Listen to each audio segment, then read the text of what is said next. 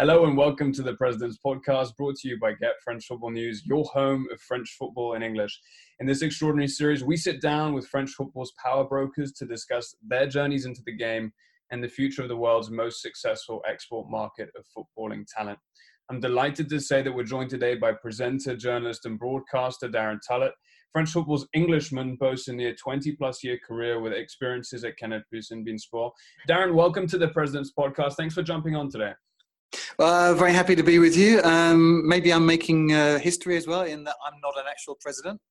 Yes, you are certainly making history in the broadcast. And we have had Vincent Inyema, who is I feel like a president in his own accord, yes. and a few agents on this series too. But no, you're certainly the president of broadcasting for us. So we're very, very happy to have you here.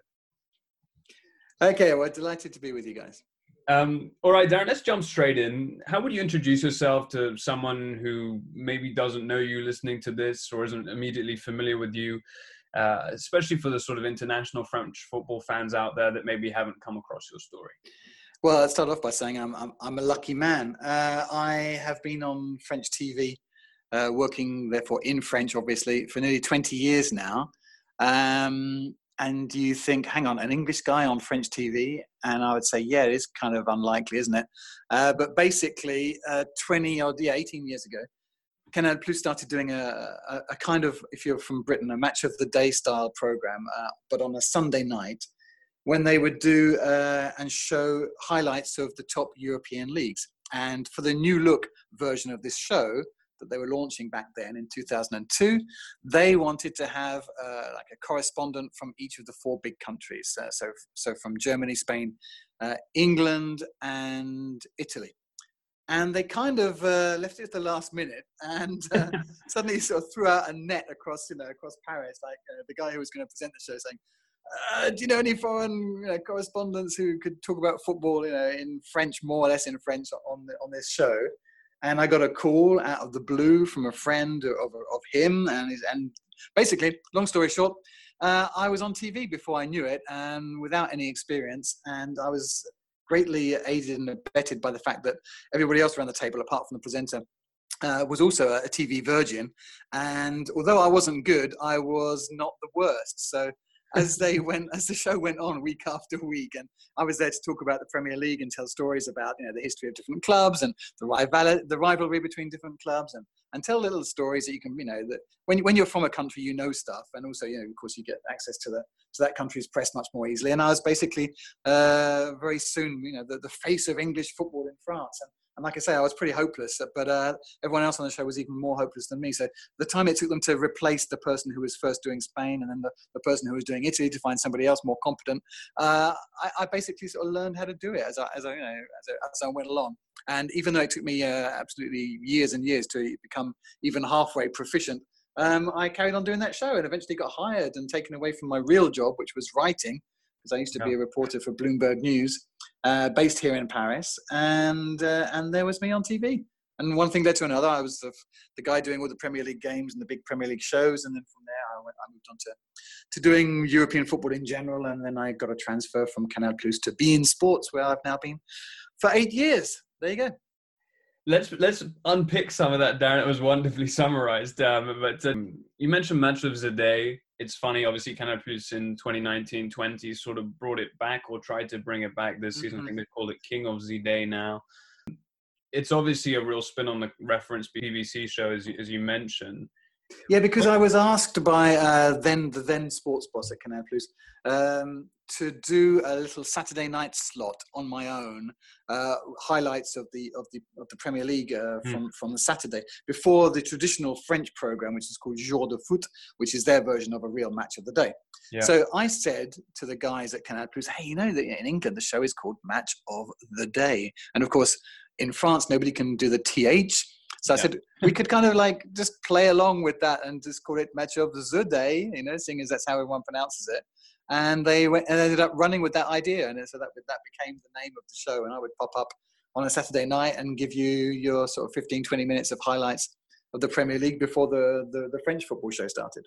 We're 4 minutes in, Darren. You've already given us a massive exclusive here that you are the birther of that name. It's fantastic. It really I should have like got the copyright on it or something. You know? They're still using it. I'm not there anymore.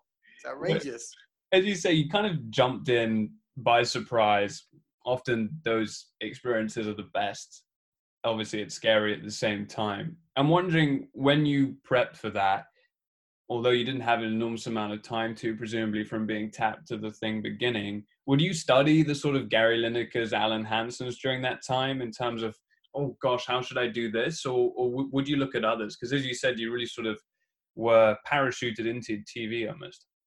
Yeah, well, you know, it was very funny because I had a full-time job, and this became like this Sunday night show became my little bit on the side, and I would just go along on a Sunday. And you know, what's amazing is that when you look back, you often look at TV shows and everything looks so well-oiled and professional and everything. And behind the scenes, sometimes there's complete panic and nothing. Nobody really knows what's going on. And Canal Plus was an extremely well-run station back in the day with great, you know, means at our disposition. But this was really a last-minute operation, and like I say, the casting was done on I got a phone call on Monday from the show's presenter, a guy called Hervé Matou. If you're from France, you know him. He is the number one sports presenter in France, basically. And he called me, like I say, 18 years ago. I didn't think it was him. I thought someone's pulling my leg, you know, like, you know, this guy from Canal Plus is calling me to see if I want to be on a new show. I was like, what? And there's a bad reception, so I was kind of like, yeah, right, you know, in my broken French, being ironic. And the guy, so he was thinking like, this is a really weird English guy. So doesn't seem to be answering my questions correctly. But by the time I understood it was him, we agreed to have lunch the next day. So that was on Tuesday. We had a pizza in the 15th arrondissement of Paris. And he said, look, the show's starting on Sunday. For example, we're doing a special report on Bernard Mendy, who had just joined Bolton and was staying in a room at a hotel which overlooked the stadium. And they'd done a special report on him. And they were saying, like, you know, for example, you know, I want you to say, you know, like, oh, Bolton, we don't even know where it is in France. So if I say to you, tell us a bit about Bolton, you know, like, what would you say? You know, and I said, so spontaneously, you know, obviously, you know, this is part of the fun of being the foreigner on TV. You exaggerate, you know, and you use the cliches, but in a funny way, you play with them and everything. And I said, Bolton's kind of like, you know, let's face it, you know, no one's going to go there as a tourist. Bolton is a kind of place that on a Saturday night in the pubs, you know, you don't have to worry about the men fighting because the women are too busy fighting in the pubs in Bolton on a Saturday night. And obviously that's like a far stretch and an exaggeration, but I just kind of try to get the tone of the place 20 years ago, you know. And he said, well, that's the kind of thing that, you know, you can say with your tongue in your cheek, but if ever I said something as a Frenchman I can't say that on air, and I can't be dismissive of anything in England because it would be seen, you know, badly. He says, but you can come along and take the mickey out of your own country, out of your own players, out of your own goalkeepers, which is obviously, that became a running gag. So basically that was my Tuesday lunch. And he said, okay, well, I'll see you on Sunday for the show. No rehearsal, thrown in at the deep end. And because I was busy with my full-time job and my little family, which was just beginning at the time, I didn't have any time to think about how I was going to do this or what was going to happen. I just showed up, sat where I was told to sit, almost like I say, no rehearsals, just thrown in and just, you know, answered the questions as they came up.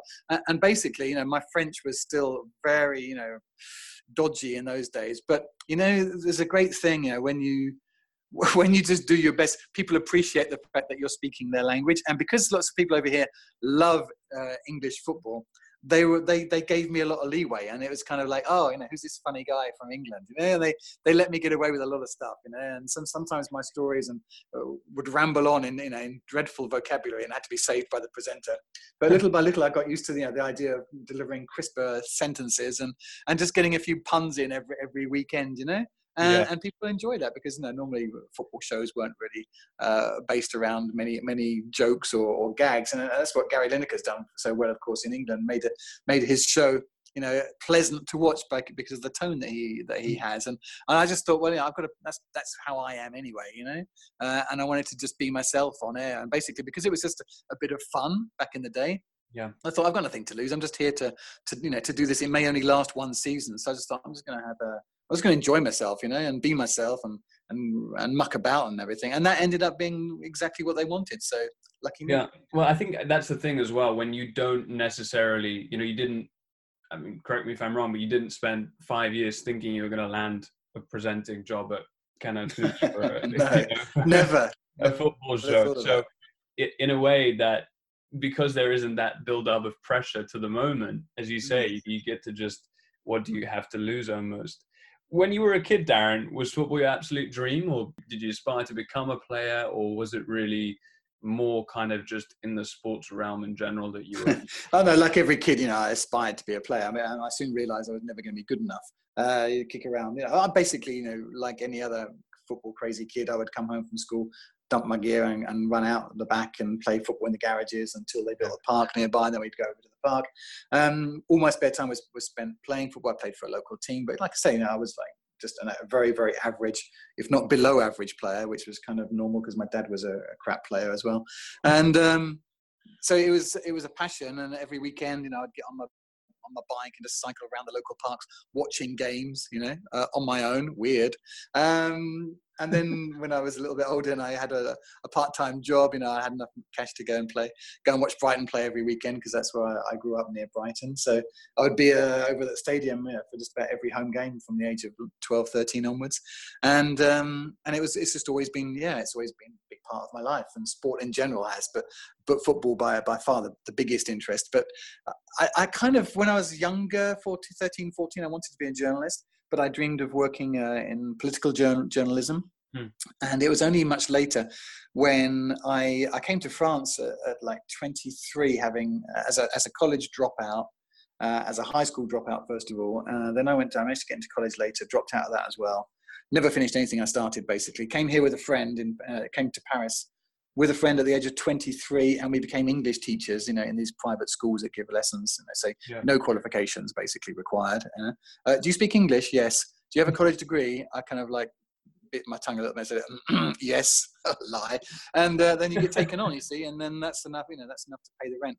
And me and my pal did that for a little while, basically 5 or 6 years, So suddenly I'm like, I'm getting on a bit, 28, 29, and I was just mucking around in Paris, and I'm never thinking of what I'm going to be doing tomorrow, really, because everything's cool and fine and I'm enjoying it. And then one day I think, well, perhaps I should try to do the thing that I really wanted to do, which was journalism. And I thought, I cannot get into this industry very easily at my age with no experience. Also, politics, forget it. I'm never going to get in there. And I thought that, the thing which takes up so much of my spare time, sport. I mean, I watch so much sport. I go to stadiums to watch sport. I watch sport on TV.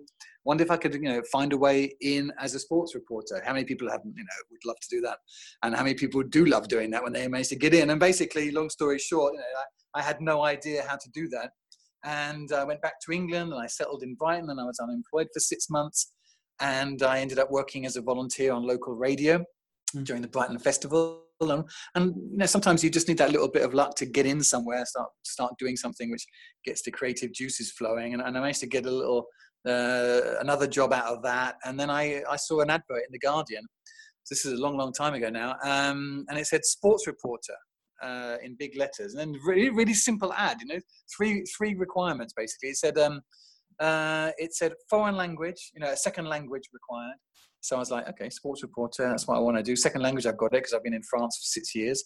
Then it said you have to have great knowledge of all major sports. I was like, okay, I'm a sports buff. I'm pretty confident on that.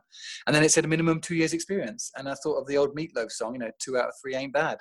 So I basically invented myself a CV. And sent that off for this job application, and it was with Bloomberg in London. And in those days, Bloomberg News was almost nobody outside of those circles knew what it was. I certainly didn't, but I found myself in a huge building in the city of London, being greeted by a headhunter who told me right off the cuff, I'm going to see 100 people over the next 2 or 3 days, and my job is to whittle that down to a list of 6, and then Bloomberg will take over the hiring process. There's only one job.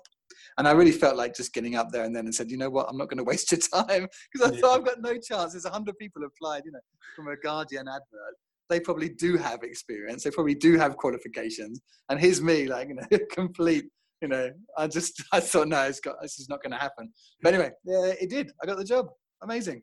I love the clarity that you have in your mind, like when you're retelling that story, specifically what the ad said. It's you can always tell when there's a moment that people? Oh Where's yeah, it it really felt like on, it was the it was a big inflection turning point? point. Yeah, A big yeah. turning point. Yeah, thinking a that I should actually go for this job when in reality, I shouldn't.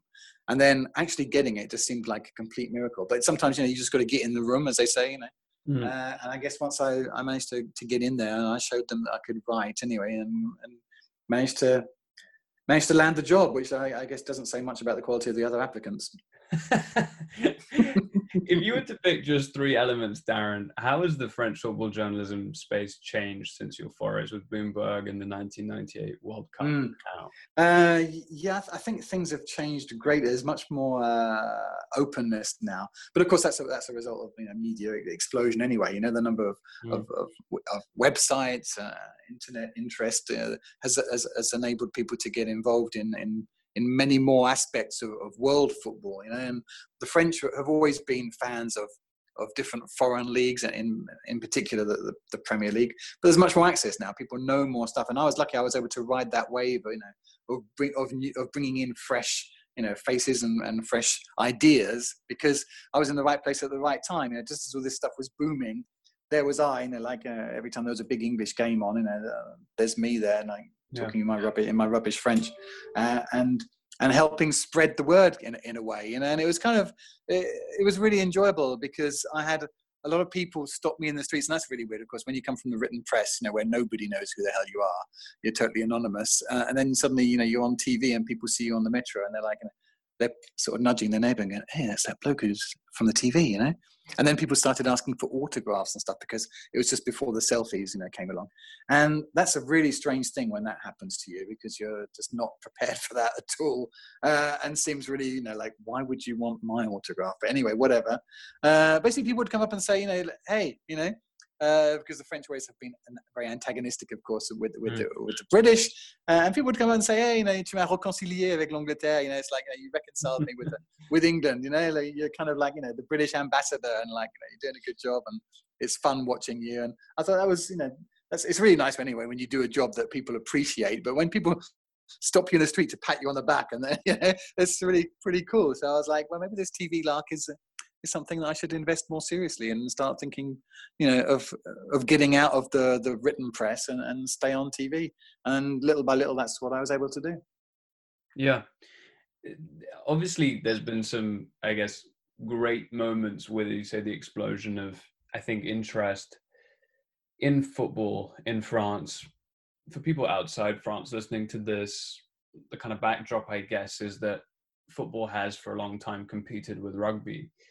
Maybe actually not so much the kind of broadcast stage, but certainly the hearts and minds of a lot of parts of France. But Darren, obviously you have, with the boom of social media and stuff like that, you have a lot more access to people, which is a good thing, but there's also the flip side of anybody can sort of send any message their way to you at any point.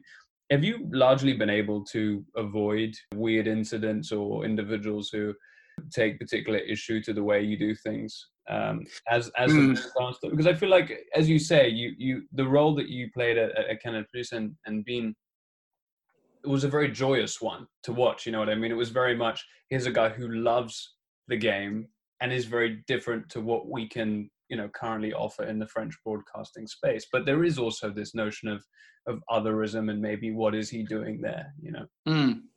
I think I've been very lucky in that I didn't take anybody else's job. This is always a problem. When you come along in any company, people are looking over their shoulders, going, "Is that guy here to take my place?"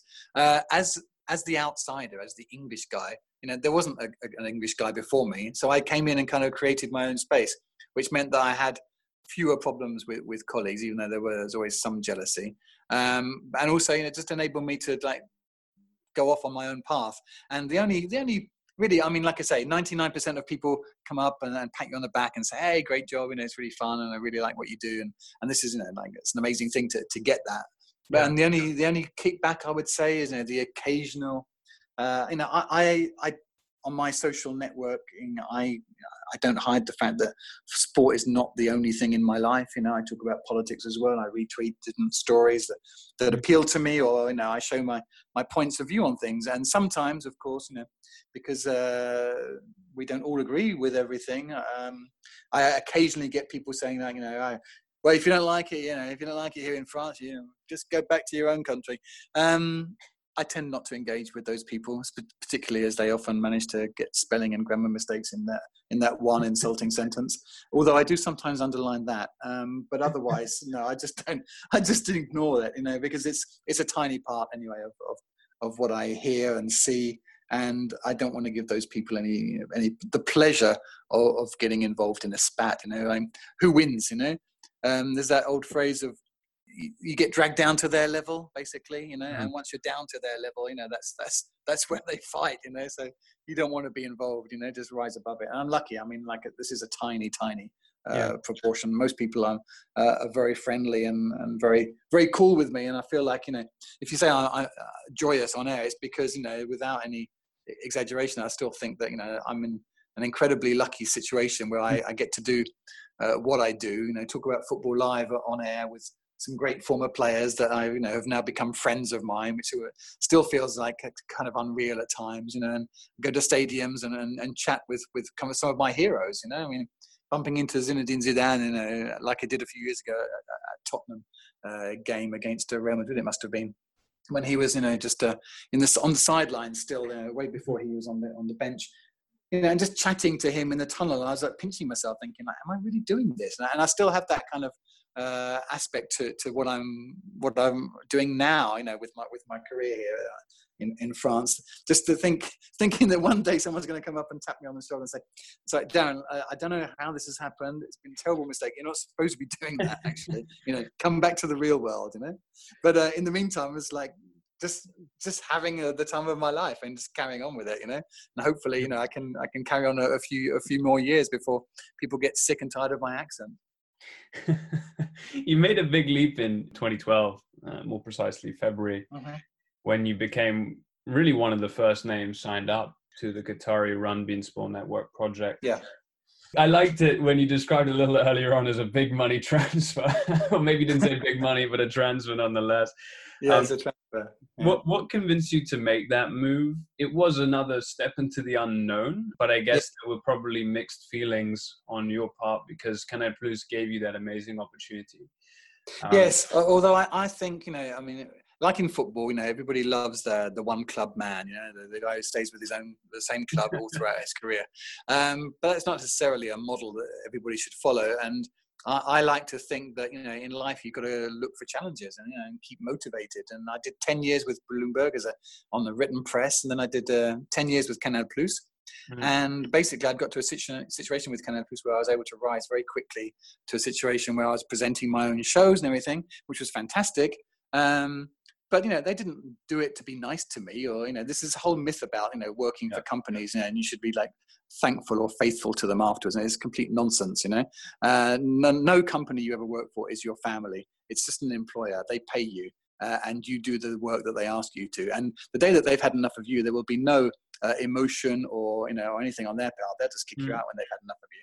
And you should, I think as an employer, always keep that as an employee, keep that in mind. And basically I got to a point after 10 years with Canal Plus where the people who were presenting the shows that were the most important on that station, like Hervé Matou, for example, there's basically a couple of people above me, when I got to that stage. And I was not legitimate enough to be able to take their place or have any pretension to try and compete with them. So I'd kind of hit my own personal ceiling, which is why the timing of beIN Sports was fantastic for me, because here was a whole new station about to launch and needed to build a whole new team, and offered me a whole bunch of new challenges, saying I would be involved in presenting Champions League, and then we were going to present the European Championships in 2012. So I was the presenter of that, and then to present the World Cup competitions which were coming up because we had the rights for all the World Cups. And this was like, wow, this is hugely exciting for me, to be given this new role and also to play a part in a new adventure. Because basically, if you've you know what I'm talking about here. When you're at the beginning of something, it's extremely exciting, and it's great to help build something. And as a one of the sort of senior guys, involved, it was brilliant to be able to share the little bit that I had learned with younger colleagues who are coming through. And now we've been on air 8 years, and I really, feel like we've built something quite special here. We do loads of stuff which has become people forget so quickly. But before we were on air, there were, I don't know, a fraction of the number of live games available to people.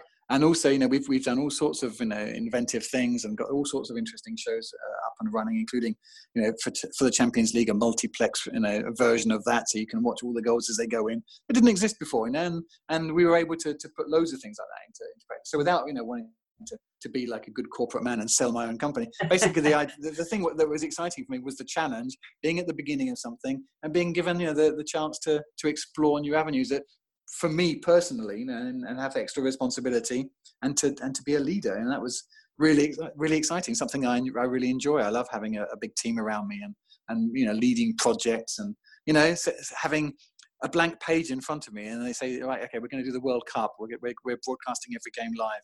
How do you think we should do it? What kind of show should we do? Where do you see yourself in that?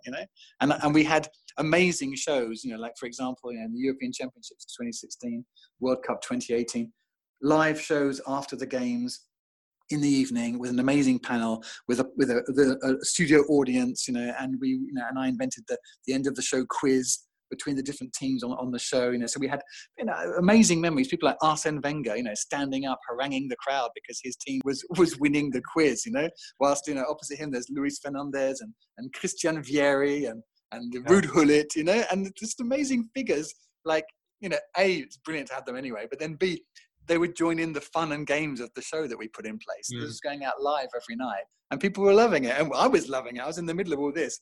It was absolutely stupendous. So, why wouldn't I take that risk those 8 years ago, and get on board a new adventure? It was totally the right thing for me at the right time.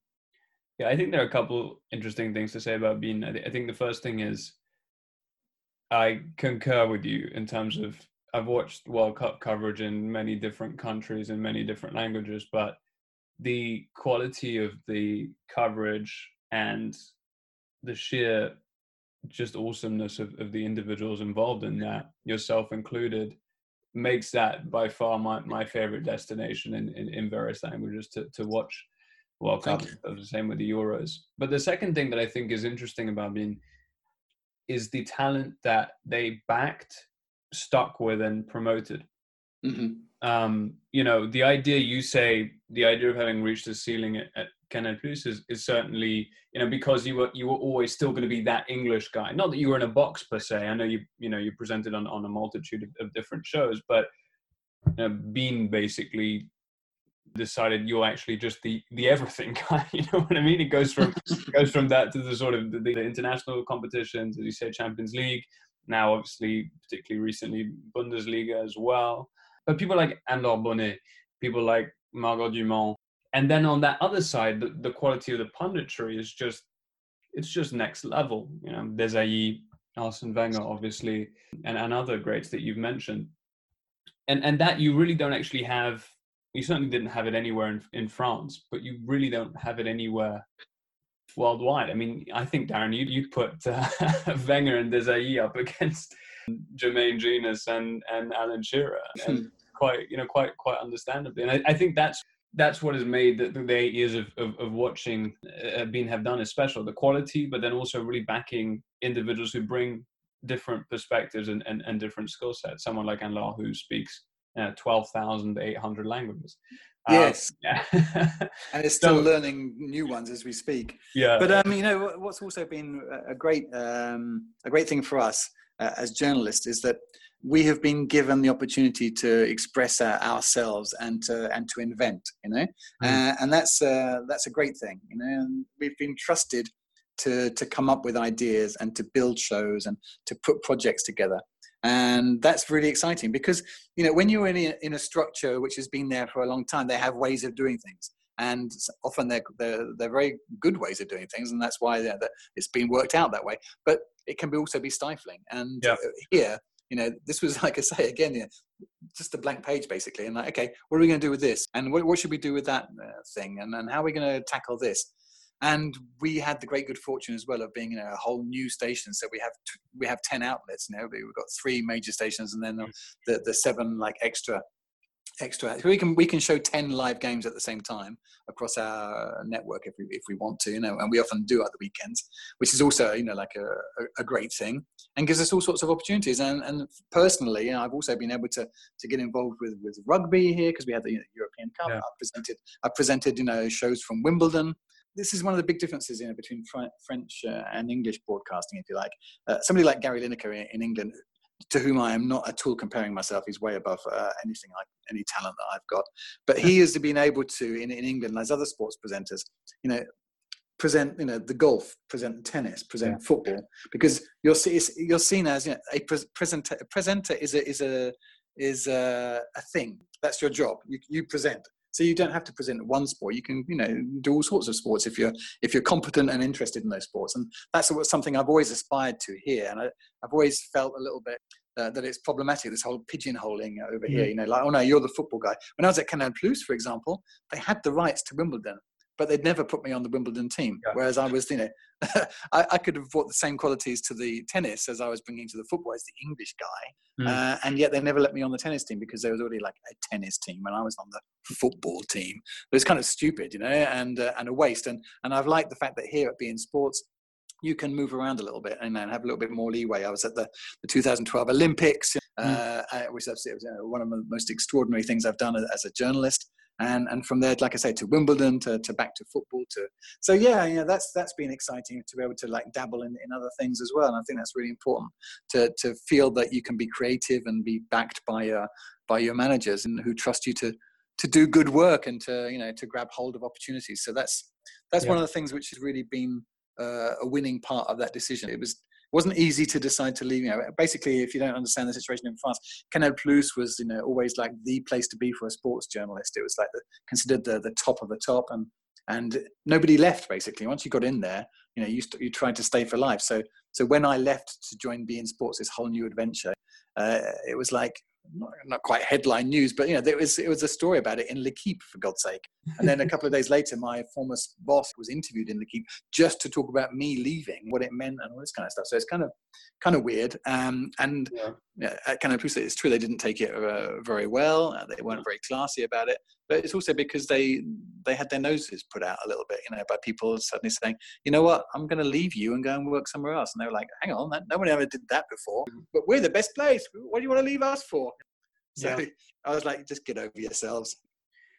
How involved was Nasser Khalifi in making or convincing, initial people to join? Was that something that he was involved in? No, not really. No, not really. He's as any top guy would. He's very good at delegating to people with talent. So he had Youssef Al-Obeidi, who was the guy who's set up the station, and he brought in Charles Bietri, who had also been the guy who set up more or less the Canal Plus sports department back in the day. So Charles was the guy who did the hiring and built the whole team here and got everything up and running. Charles Bietri, very very big figure in French sports, of course. Yeah, no, definitely. You've actually, as we sort of mentioned, you became the everything person at beIN, as you said, Olympics, tennis, all of the international tournaments. But actually, we don't see you much, if at all ever, specifically on Ligue 1 or Ligue 2. On a Friday night, are you likely to find yourself, Darren, tucking into a Dijon versus Brest, or is that not really, something that you're doing on a Friday night?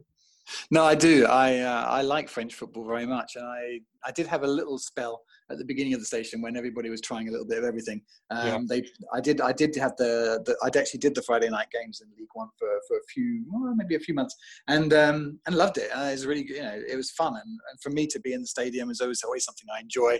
Doing live broadcasting from a stadium is fantastic, even in the depths of winter when everyone's freezing up in Brest where I went for a game, I remember.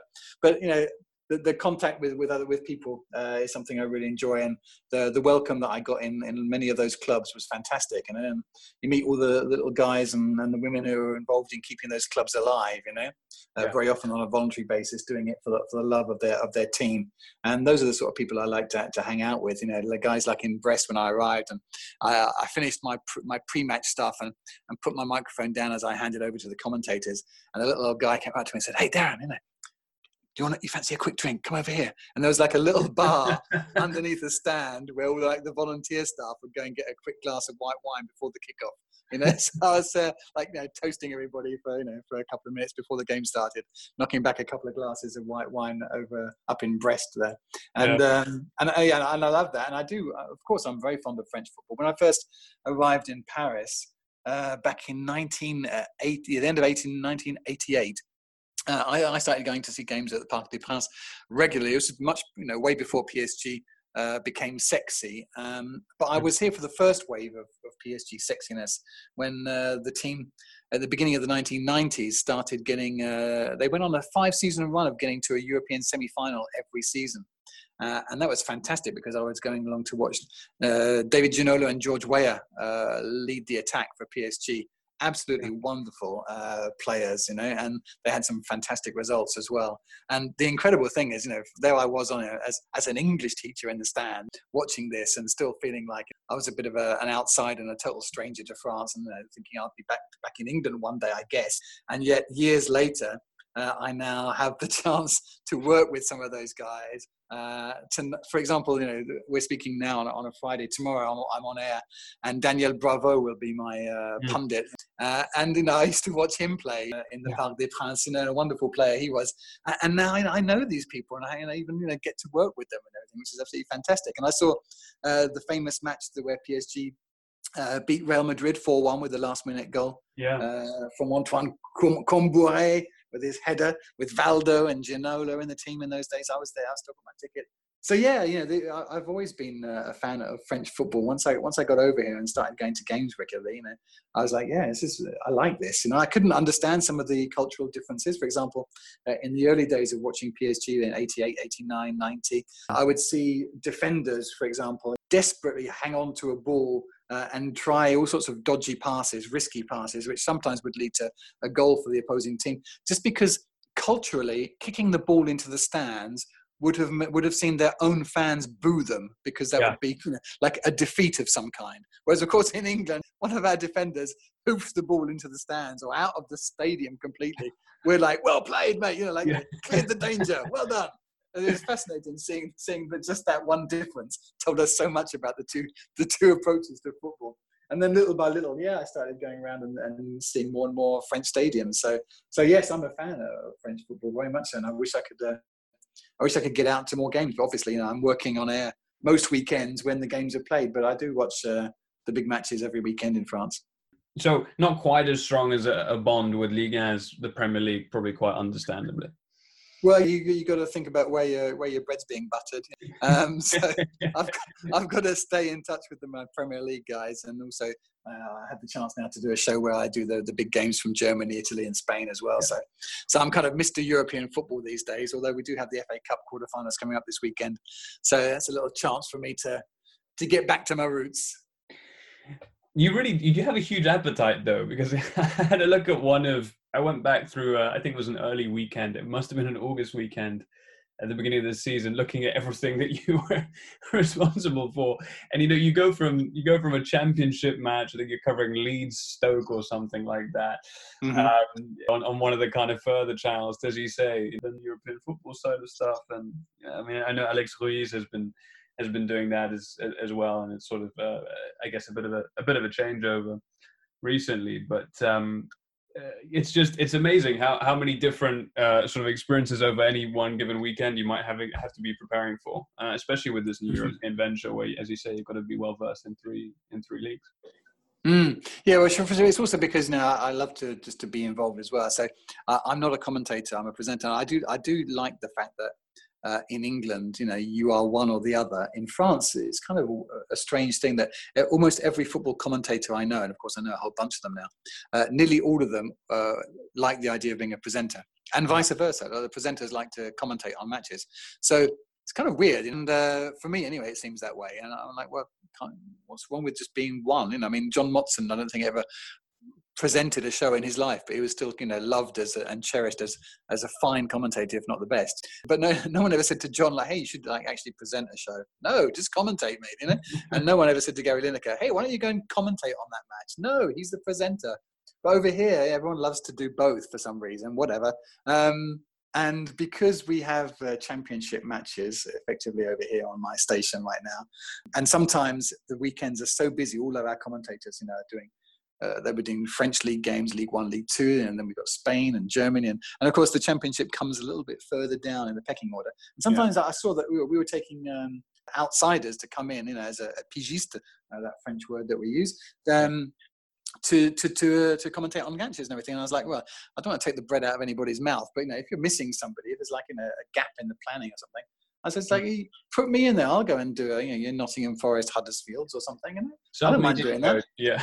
It's fun, I like it. It's a bit of English football. And so I'm not a commentator, but I do that occasionally to help out and go and sit in one of these little cabins on my own with my headphones on, watching a screen which is infinitely smaller than the screen on which any of the viewers are watching it.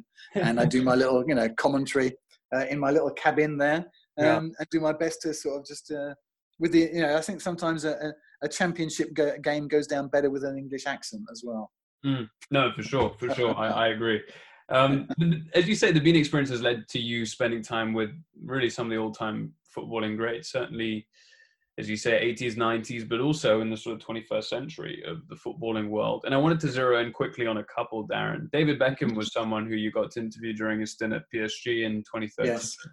Did he strike you then to be as ambitious as ever? Or did it very much feel like he was attracted to sort of Paris, the city, some sort of romantic séjour almost?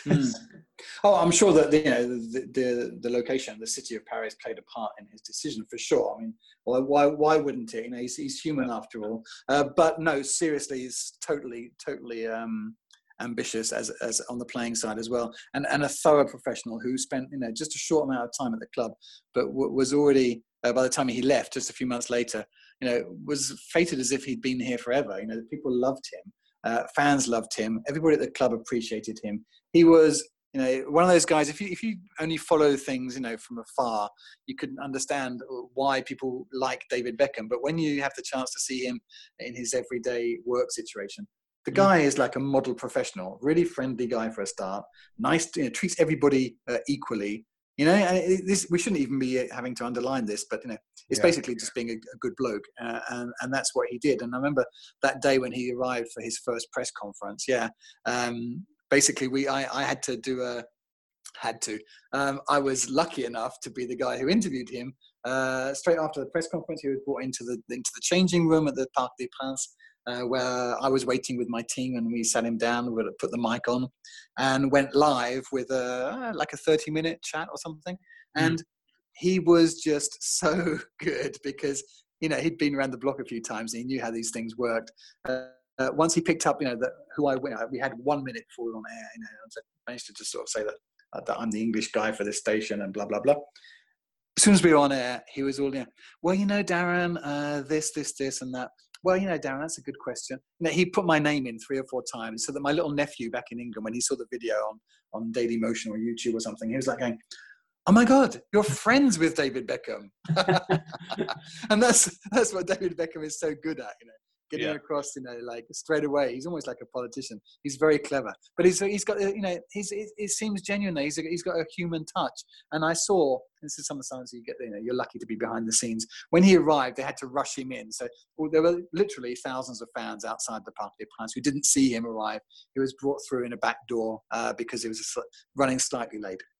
When I'd finished my interview, the club said to him, hey, we've got a car waiting outside to whisk you off to the airport if you like, so we can get that plane.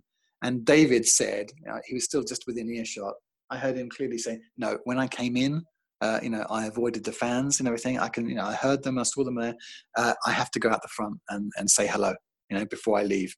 Yeah. And he didn't have to do that, No, there's nothing, but it's just a decent thing to do. And he went out and he smiled and he did some autographs and he did some photos with the guys. And that's David Beckham for you. And lots of players are really decent people and would do the right thing, but not everybody, not everybody by far. And there's been some big stars at PSG in recent years, who would not have done what he did. Yeah.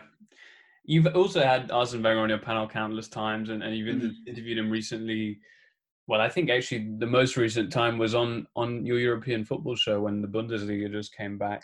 or That's maybe right. maybe even more recently. He seems to be popping up a lot on Beansport France. Perhaps surprisingly as well. I was surprised how much TV he's still doing. Having Well, you played know, for Arsene is well. such a passionate guy that he could easily just stop. You know, I mean, if you stop and think how much he has earned in the last, 30 years, staggering amounts, more money than he could ever need, or that his family will need, or the next generation, and the generation after that probably. So I often wonder, like I said, Arsene, why don't you just kick back? The last World Cup 2018. He could have spent his time swanning around in VIP lounges, sharing plane journeys with his friend David Dein, because they're still very close, and David was out there watching games, for the pleasure, and using a private plane and everything. And Arsene could have just done that, just kicked back and enjoyed enjoyed the petit four in the nice VIP lounges and stuff. But no, he was a pundit for us during the World Cup again, and I was delighted, of course, to have him on my panel and stuff. I was also like mystified as to why he would carry on working. I'd be like, if I was you, I would just be in there knocking back the free drinks and enjoying the football from the warm seat. But no, he loves it, and it sounds funny perhaps, but he really does enjoy it. And even though sometimes when we ask him to do too much, I can see him thinking like, oh God, why am I here? 99% of the time, he's actually really keen, really enthusiastic. And every time I sit down and do an interview with him, because I have this great good fortune to do a monthly interview with him for the company, for beIN Sports, because he has a contract with us. I sit down and we're supposed to do 30 minutes. I always stretch it to an hour. And he never complains, because he's always got so much to say. And Arsene Wenger is one of those guys, you can just listen to him forever. He's always got, views that are slightly different from, he makes you think. He challenges your own way of thinking. So it's absolutely wonderful. And for me, to sit down with him regularly like that, to have him on my show is just a real treat. And the last time, that you referred to, we had him on Skype to talk about the Bundesliga coming back and everything. And we had a good half an hour chat with him, and he was brilliant as always. And because I know him quite well now, we know each other, we can get away with certain things. So I one of my first questions was, tell us a little bit about this FIFA role that you have now, but also, does that mean that we won't see you on a bench anymore? Do you not miss the coaching side of things? And of course, he gave us the run around with his FIFA thing, and then basically talked about other things, and never really got to the question of like, would we ever see him on a bench again? So it came back to me, and I said, well, Arsene, of course, that's as ever very interesting, but it seems to me that you didn't actually answer the question that I asked. And he said, Darren, your job is to ask questions, and you come along with your questions, and I come along with my answers. And sometimes they just don't match up. I mean, it's certainly not the first time he's just rolling around. It's like, and just to finish the story for people who didn't see that, we did get the impression that he hasn't given up hope on coming back on a bench sometime, but maybe more for a country, and maybe for the next World Cup. If he can land a nice job with a country that's going to be at the World Cup in 2022, I would not be at all surprised to see him back on the bench. Yeah, no, I think you can tell when he gives you that little smile. Yeah, exactly. At certain points, that damn smile, as people tend to say on social media, he's up to something. Are there any sort of misconceptions, about him as kind of media portrayal, Arsene Wenger in the media, versus how you've got to know him over the last couple of years, certainly? He's much more amusing than he would maybe let on when he was, in a regular press conference situation here, which is, he often used to say to me that these days the job of a manager, is there's so much less coaching than media and taking part of the human side of running a club, having to deal with players outside of the training ground, and then having to deal with the media needs, because back in the day, sure, when he started coaching, half the games, I would say probably 80% of the games he was coaching weren't even televised, and there was just a little press conference after with local reporters, and that was it. It lasted 10 minutes. These days, of course, the demands on top level managers are huge, and they have to be, fantastic communicators. And he's really smart, so he can get away with all of that and enjoy it. But because there was so much demand on him, he would not, necessarily, sit around and have knockabout conversations that could go on forever, because he had so many things to do. The guy just never stopped working. I was always amazed by his work ethic. He would be the first in at the club in the morning. He'd be the last to leave as well. And football really was, and Arsenal in particular, was his life. He ate and drank and slept Arsenal. So the guy is an incredible worker. And what that maybe prevented people from seeing was the fun side. Yeah, and that's the thing that lots of little things I enjoy from my job. When I say I'm lucky, is that when I'm behind the scenes on these big competitions, World Cups and European Championships, where I've got him on my panel, I'm in the green room, with them, watching games and having little snacks before we go back on air. And Arsene is not the quiet guy in the corner. Arsene is the guy in the middle telling all the funny stories that everybody else is listening to. Yeah. And he just holds the room. And I'm talking about room, where there's, like I say, people like Ruud Gullit, Christian Vieri and Luis Fernandez, all like big guys, with big personalities. Yeah. But Arsene is the guy telling the funny stories. Yeah. No, that's I've heard that as well, but I think it's really, really great insight. Because as you say, it's Wenger, the sort of serious guy, or certainly towards the end of his time at Arsenal, it was a tricky time, I think, and people remember him more for the sort of serious nature, maybe sometimes, rather than that fun side. Awesome. I want to talk about the Girls Only Cup, which I know you had done a lot of supporting last year, notably. I presume an additional event this summer was sort of prevented from happening because of COVID. Yes, sadly. Tell us a bit about that and kind of what the initiative is, if you don't mind. Yeah, well, a friend of mine's involved in organising that, and basically just came up with the idea that, well, so many tournaments are organised, all around the country, of course, locally we're talking. But it's all, it's all guys, or they just add on a women's event now, which is like, the sort of the way to sort of cock an eye, like, okay, yeah, women play, right? So we'll also we'll add on a little women's thing to our regular tournaments and stuff. And my friend basically was like, you know what, that's not the way to go about things, and we should just start organising tournaments just for the women, just for girls. And I say girls particularly and deliberately, because the tournament that we're talking about was organised at different age levels, for different girls, and then for adults as well, which meant that a whole tournament was set up, and in all the neighbouring towns were brought along. We're talking about down in Burgundy, and neighbouring towns were invited to send along teams, and local clubs, joined in and everything. And it was fantastic. And a completely different atmosphere. All the boyfriends and dads and mums and dads and sisters and brothers coming along to support the girls' teams. And it was fabulous because it was for them. They weren't just added on as an afterthought to some regular tournament. No, here was a thing organised specifically for them, and people coming along to watch and cheer them on. And it was great. And you saw on the faces of the girls who were playing and taking part in this, this was really something special, and the kind of treatment which they weren't used to. And I just thought it was such a positive event and such a fun thing. I was just glad to be there and to mingle and to be part of it, and blow a whistle every now and then to get games going and stuff. And basically, yeah, just a huge fun day, and looking forward to being able to do it again, and hopefully seeing that grow, because it was amazing, the reaction. So many girls had such a great day, and we're looking forward to doing that again. You could tell they were going to go off and tell all of their friends about that, and that was going to encourage growth. Of course, that's how it works. And it was a real feel good story. Yeah, I wanted to mention it because I think it is a fantastic initiative, and it's also stuff like this which you don't see in other European footballing countries, and it's an attitude change or an attitude shift that France has really been somewhat at the fore with, and that's why you have such investment and results in the world of women's football in France. Indeed. That's fantastic. All right, Darren, a couple now just on French football as it is, and we really appreciate your time today. You sat down with Thomas Tuchel, obviously, fairly recently. Do you believe he has genuine staying power at PSG in comparison to the multitude of managers who have simply not?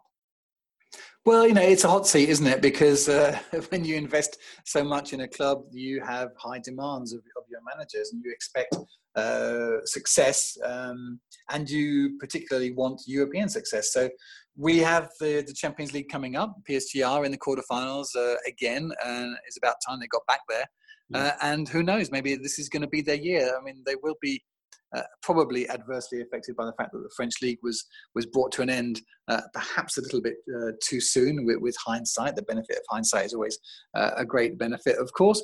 But PSG have to prepare for the Champions League quarterfinals without playing competitive football, which is, compared to the teams they may be facing there, that's going to be a problem, we imagine.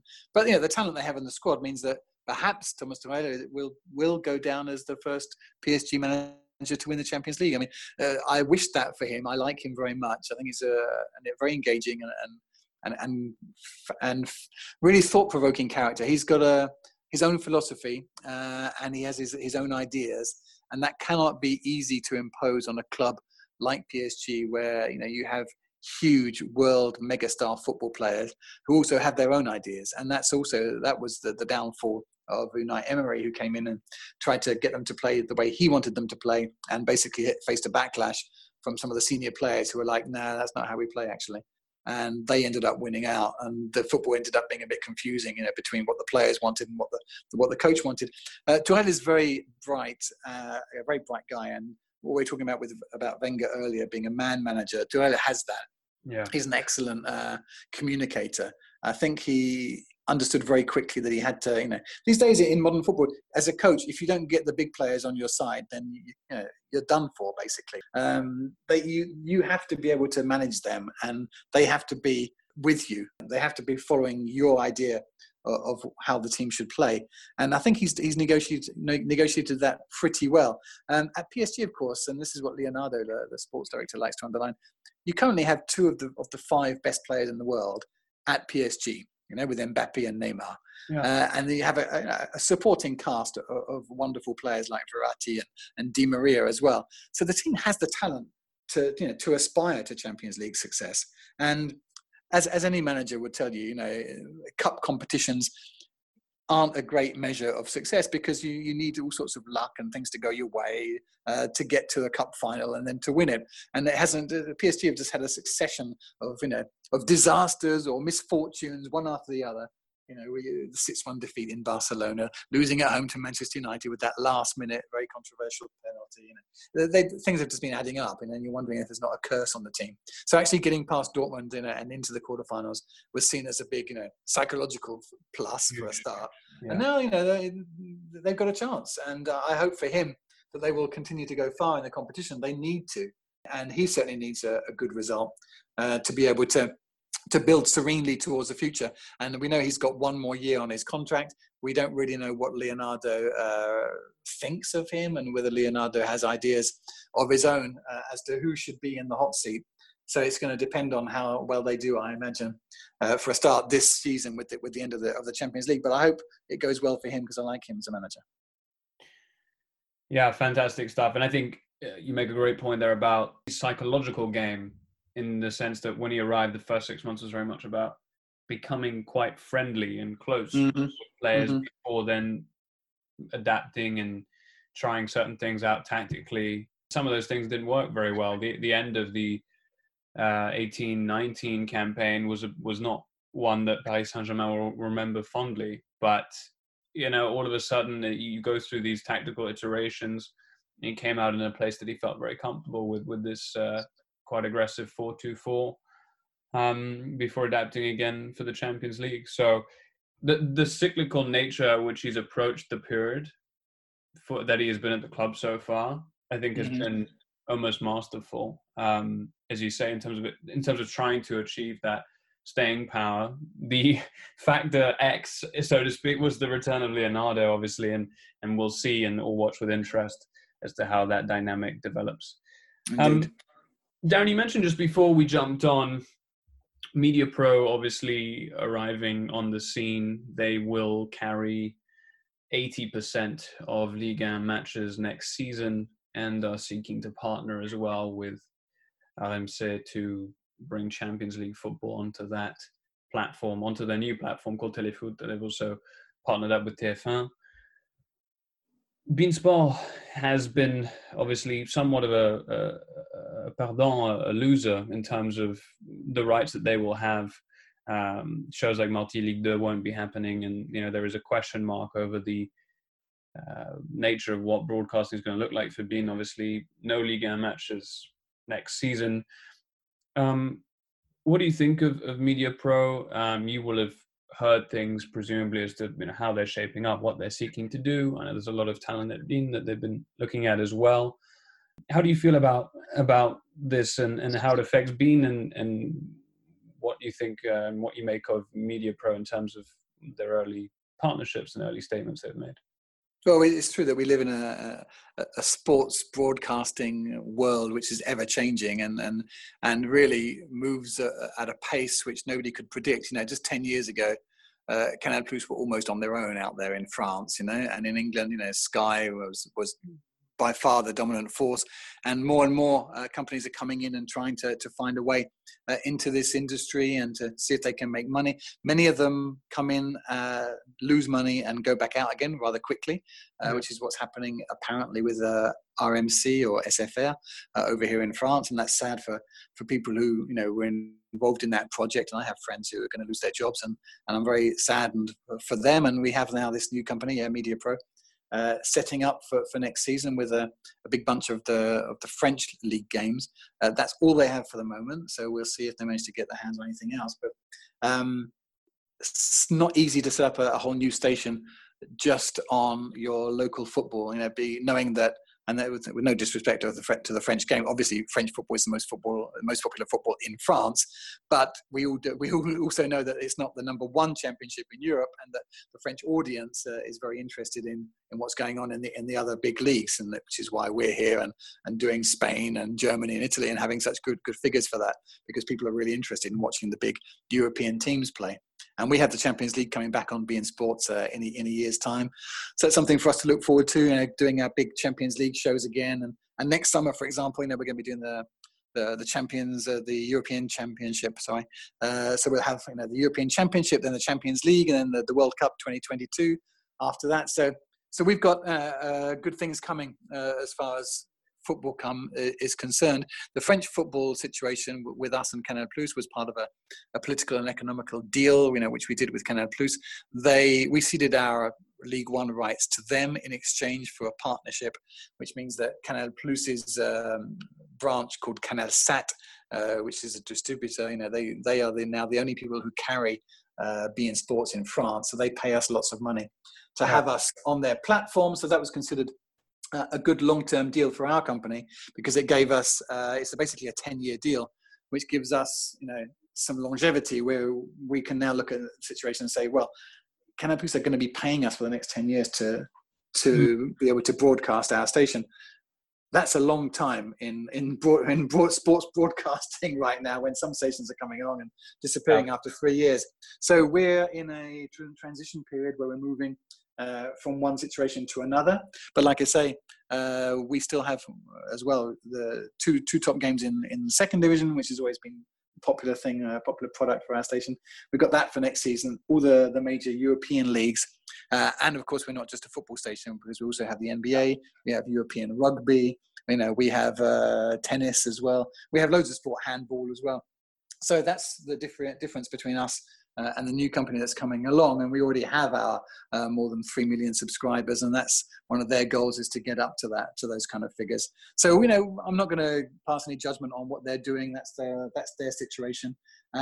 It's all a new adventure for them. I hope that it goes well in the sense that they will be hiring lots of people. That means jobs for people. I'm never going to be unhappy to see people getting work, especially as another company is going under, and there's lots of people on the job market right now. So hey, if journalists are being hired to do stuff, then I'm happy to see that happening, and we're going to be fair play about it and say we wish them luck. And in the meantime, we get on with our own business, in partnership with Canal Plus, and I think we're looking at the situation from a position of strength right now. So Darren's not going anywhere, and no, I wouldn't be tempted to go anywhere else. I've been very lucky to be part of this adventure at beIN Sports since the beginning, and they have treated me really well right from the very first contact that I had with the station and the people running this whole adventure, and I feel this is where I should be. Basically, I'm very happy to be here doing what I do. And I think we've got lots of exciting things to come up, coming ahead. Like I say, with the European Championships, the return of the Champions League and the World Cup. Yeah. These are things that which get my juices flowing. So I'm really looking forward to that. Yeah, I think every football fan as well. Darren alluded to it, but for those at home who maybe aren't so aware, there is a big question whether MediaPro is going to be able to pick up the subscribers it needs to make this entry into the Ligue 1 broadcasting market work financially, because at the moment they only have those rights to the domestic league action, and the price point that they have mooted in press releases for consumers is €25 a month. And we have a situation in France where, I guess a little bit like the global streaming market, we're getting to a point where when is the consumer going to break? Because beIN has a lot of European football. Darren alludes to RMC having issues, but they have had the Champions League football. Canal Plus is going to have the Ligue 1 games, and then some important Ligue 1 games. Eurosport's going to have the Coupe de France still. So it's just this constant layering, a bit like, I don't know, your Netflix, your Disney Plus, these sort of things. And that's the big question that many are asking at the moment. But yeah, really, really great to get your insight, Darren, in terms of the beIN sort of perspective, because you're right. I think beIN is somewhat maybe overlooked a little bit in this whole debate, but you've got all the infrastructure for longevity. We've been basically building for the future, stocking up for years to come, and I think that we're in a pretty good place. Yeah. What words of advice would you have, Darren, for young people who maybe want to get involved in the broadcast journalist side of football rather than the playing side? This is a question we ask all our guests towards the end, just because it's always great for those listening to get that perspective. I tell them to get a proper job.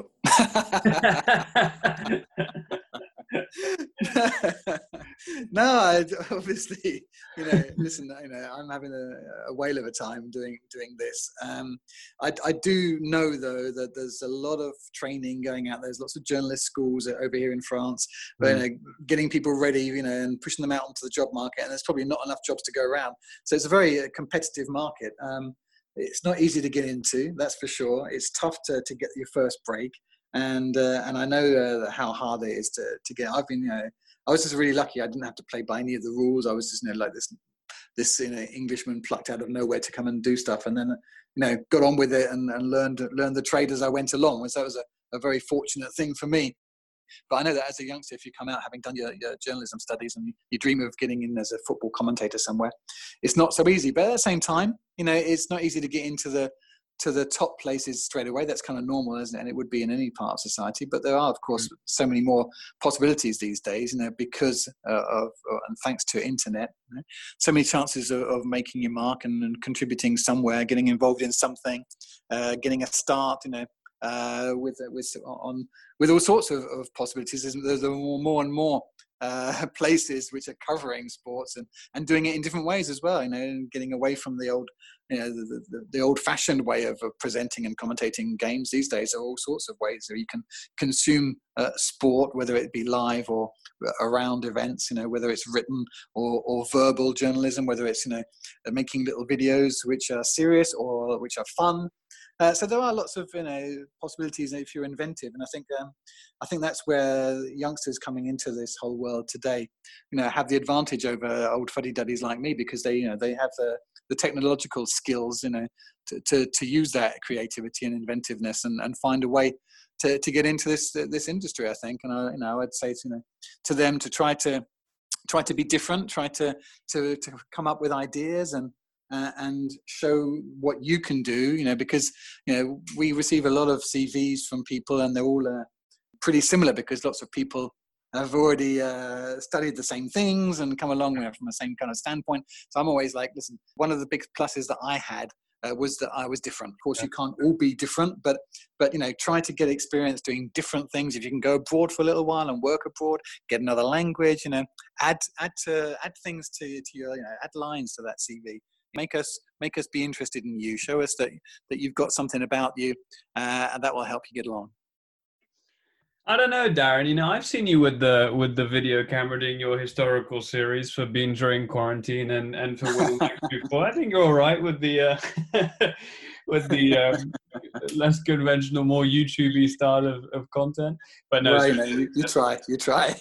I think that's wonderful advice. And I think I hope that will provide a lot of value to people listening. Final question from me, Darren, today. What's the best piece of footballing wisdom you've been left with, and by who? Although you might not even want to say who. It might just be a nugget that we leave out there in the podcasting ether. The best bit of football wisdom. Wow, you should have asked me that in advance so I could think about it, because I know I'm going to change my mind as soon as I've given you an answer. It's like that, what's your favourite song? You say it and then you think, oh no, it's not really that one. Favourite bit of football wisdom. I think early on when I started being on French TV, Hervé Matou, who was the presenter, and like I say, he's very famous over in France, He literally just said to me, because I was a little bit mystified as to what I was doing there, and why they wanted me on and everything. And he just said something very simple at the beginning, which just kind of stayed with me. I think I alluded to it earlier. He said, just be yourself. He said, what we like about you is who you are and how you speak and what you do. Don't try to be somebody else. Don't try to fit in to what you perceive as the way things are done. Carry on speaking, the way that you speak, bringing your freshness and your joie de vivre, and that was like, it seemed like very simple advice at the time. It was also a compliment, of course, because it meant, that he liked me, so that was nice. But yeah, I often look back at that, and I see sometimes, colleagues here trying to make an impression, going on air and speaking in a way which they don't normally do. And I always try to speak to my younger colleagues. I like a lot of the guys who work here. It's a really, really good bunch of people. And that's the kind of advice, I try to share that advice that Hervé gave to me. Be yourself, be genuine.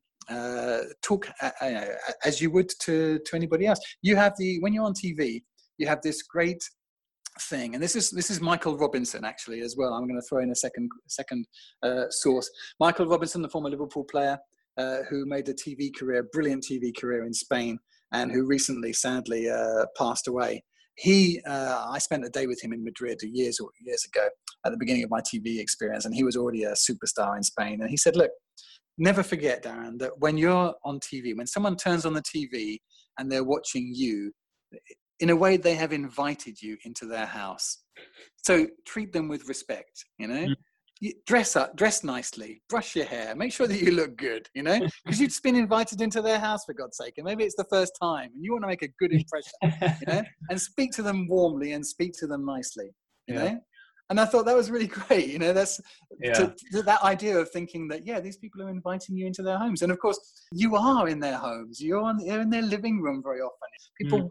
People watch you, and then during the big tournaments, I thought about that during the Euro 2016 when my big post-game show was really, really massively watched, and every bar around town was showing it.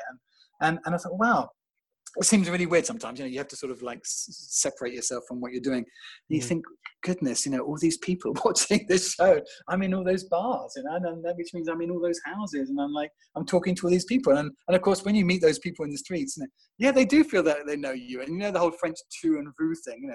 Almost nobody says vous to me, even despite my advancing years, because they're used to seeing me. It's like having a pal in their living room, and that's a really wonderful thing for me, to experience when people come and go, tu do this and you do that. Hey, we were watching you last night, and basically, you feel like, thanks for having me around, thanks for inviting me in, and I always try to live up to those expectations and think, yes, these people are having me in their home. I need to be good. Yeah, and I think also it's just a sign of gratefulness, right, as well. And I think that's what's so nice about it.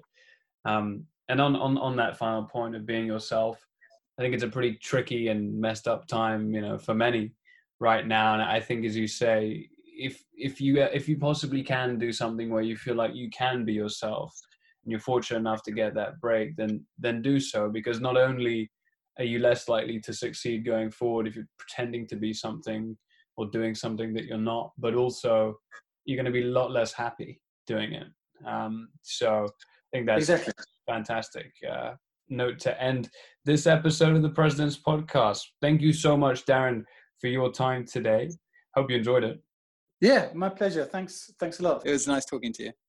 The final word from me is to continue to adhere to all your local and national government's latest guidelines concerning COVID-19. Please stay safe, guys. I know all you French football fans, it's been the longest period, maybe ever, that we've been without action, but stay safe. And a note to say that if you're all still a little confused about why Liga hasn't returned, check out this very podcast feed for a great show breaking down the series of unfortunate misunderstandings that led to Liga being the only one of Europe's top 5 leagues not to return and complete its 2019-20 season. Also, a word to check out the Why to Get Football Group's new football short series 2, 8 minutes on the intricacies of European football every Sunday. Just search by channel on YouTube for Get Football and you'll find us. Keep refreshing those podcast feeds. Thanks again to Darren. There's a lot more coming, but from us, for now, bye-bye.